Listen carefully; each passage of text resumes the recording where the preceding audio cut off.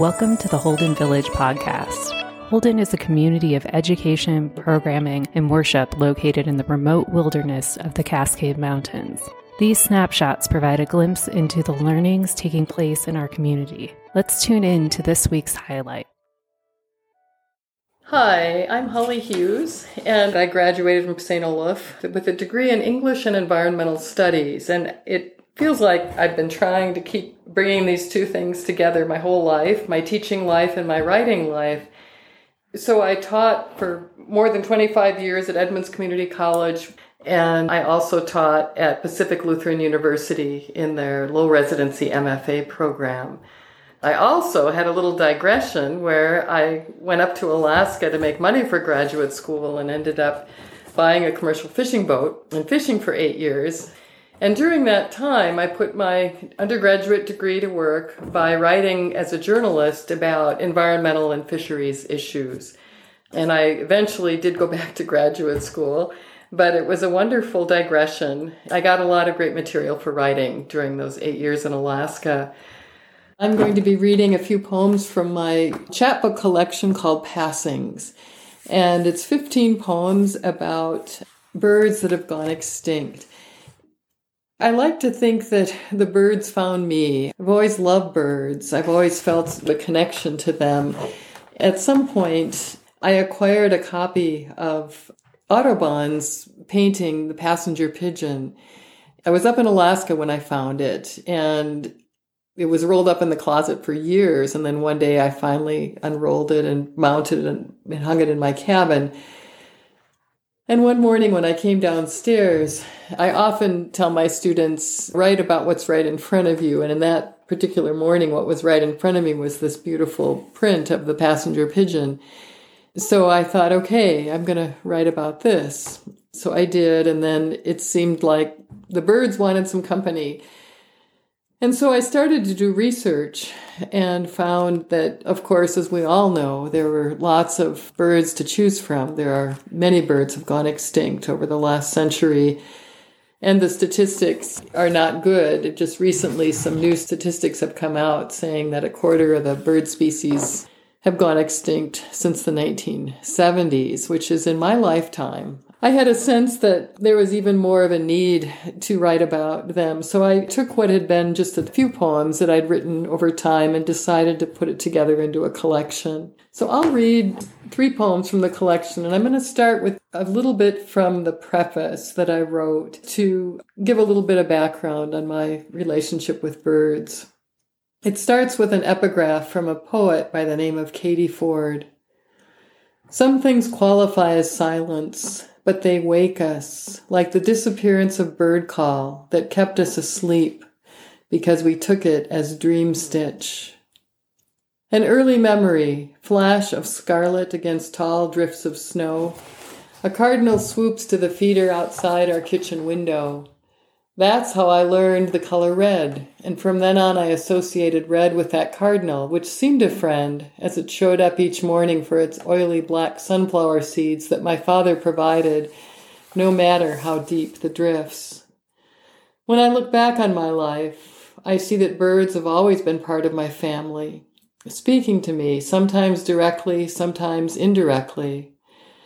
I remember waddling behind a flock of mallard ducks soon after learning to walk, intent on joining them. Later, while at summer camp in northern Minnesota, I recall an encounter with a great blue heron on a lake at dusk. The heron balances, motionless, on one leg in the tall reeds as the setting sun suffuses the sky, the heron's ball-bearing eye peering into my own.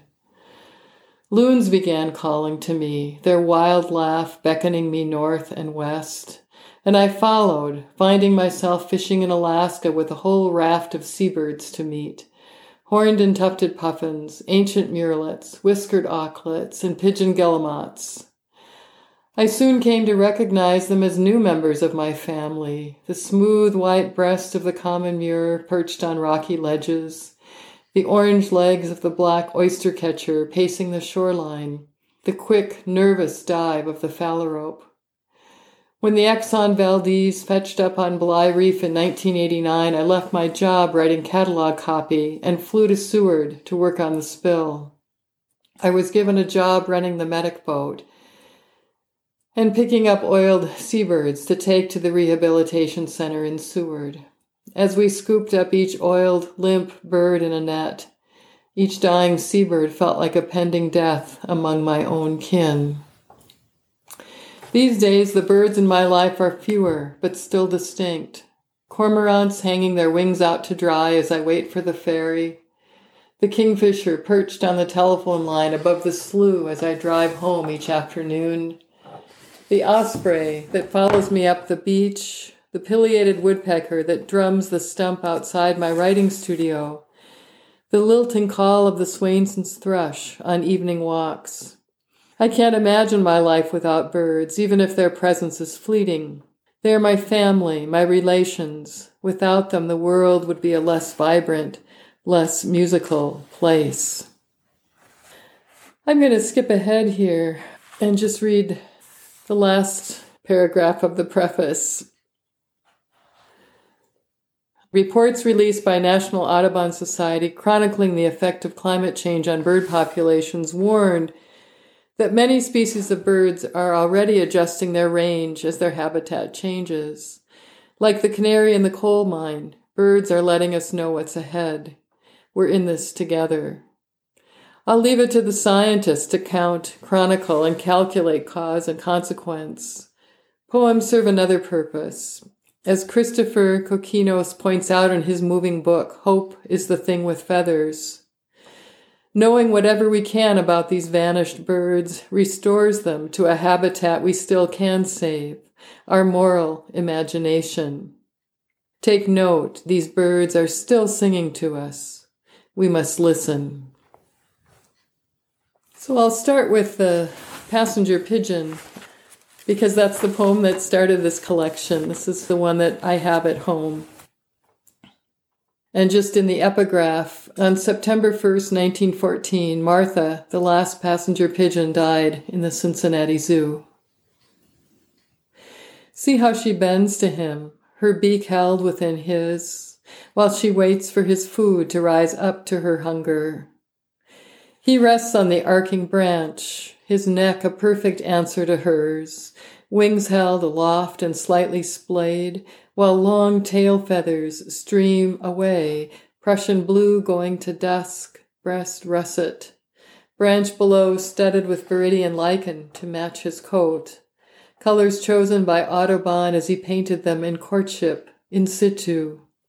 See how her colors foreshadow the fall, dun mustard black, how her tail balances his wings, painted in parallel planes, how the drooping oak leaf holds them in place, stasis in which they are aware of no one but each other.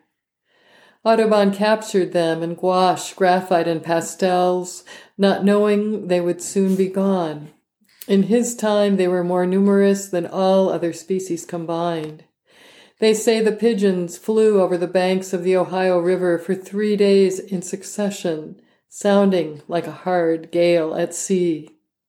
Years later, guns splattered shot into skies stormy with pigeons. Thousands plummeted, filling railroad cars bound for fine restaurants.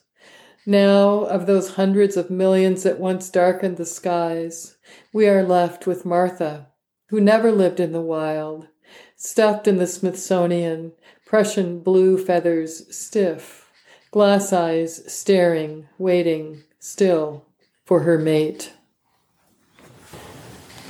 That was actually kind of a common thread that ran through these poems, that many of the birds, of course, are monogamous and mate for life. And so that was one of the things that was most heartbreaking to me, was, of course, learning that when one dies, the other is left without a partner, and that sometimes their loyalty would actually bring about their own demise.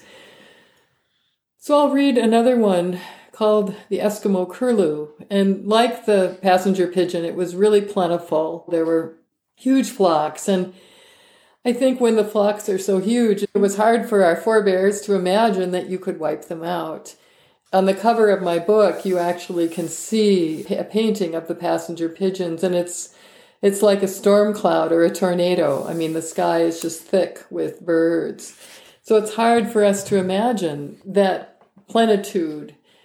And apparently, with birds like this that live in such large flocks, once the flock gets down to a certain level, even though there are some individuals left, because they're so community-based, they go extinct more easily than some of the other species, which don't rely upon the village, as it were, to help raise the young. So it was, I think, kind of a surprise that the passenger pigeon was wiped out. And the same with the Eskimo curlew. I grew up reading the last of the curlews before bed, your crescent moon beak beckoning me north. Even then you were almost gone, though millions of you once filled the skies, migrating from the northern tundra to South America, feeding on grasshoppers along the way. Within 20 years, your vast flocks were brought down by market hunters, fire suppression, tilling of the prairies, eradication of grasshoppers. Before hunting was banned, 2 million curlews were killed each year. Here's the part that still makes me weep. You were wiped out because you stayed by your fallen companion. From you, I learned what loyalty means. Today, birders search for you along Galveston shore, sometimes catch a glimpse, memory being so strong. No one knows for sure you're gone. You live on in the pages of a book, a waning crescent moon. So apparently there is some question about the Eskimo curlew, if there are any still around. And another example of a bird for which there's some uncertainty and quite a lot of controversy actually is, of course, the ivory-billed woodpecker, which many people have claimed to have seen down in the Louisiana, which was its native area. Ivory-billed woodpecker. I wish I'd been at the sighting that inspired its nickname, the Lord God bird.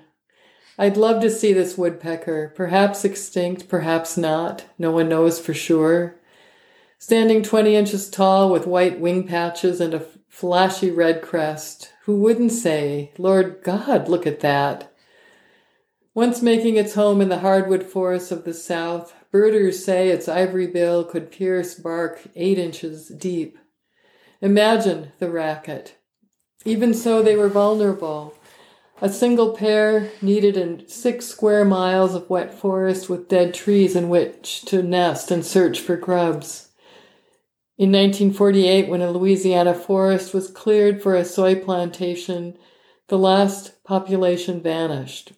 The Cuban subspecies survived a few more decades, but by 1970, logging had reduced its population to 8 pairs. In the 1990s, explorers in the mountains near Moa found fresh signs of feeding, caught a glimpse of a bird that may have been the ivory bill, but the sighting was never confirmed. Since then, more reports have surfaced, suggesting the Lord God bird may not be gone. A few still hide, spectral spirits, reminding us of the shimmering line linking memory and desire, reminding us that perhaps it's not too late to save them, to save us all. I'm going to end by reading an epigraph. It's in the afterword, actually, and it's a powerful poem by Toni Morrison. Before I read it, I'm just going to sum up a few of the sobering statistics. Since the 1500s, more than 150 bird species around the world have gone extinct. In all, one estimate suggests bird losses in the past 8 centuries may exceed 2,000 species. Would we could say we've learned from these extinctions. Instead, scientists suggest we may be facing another wave of extinctions exacerbated by climate change.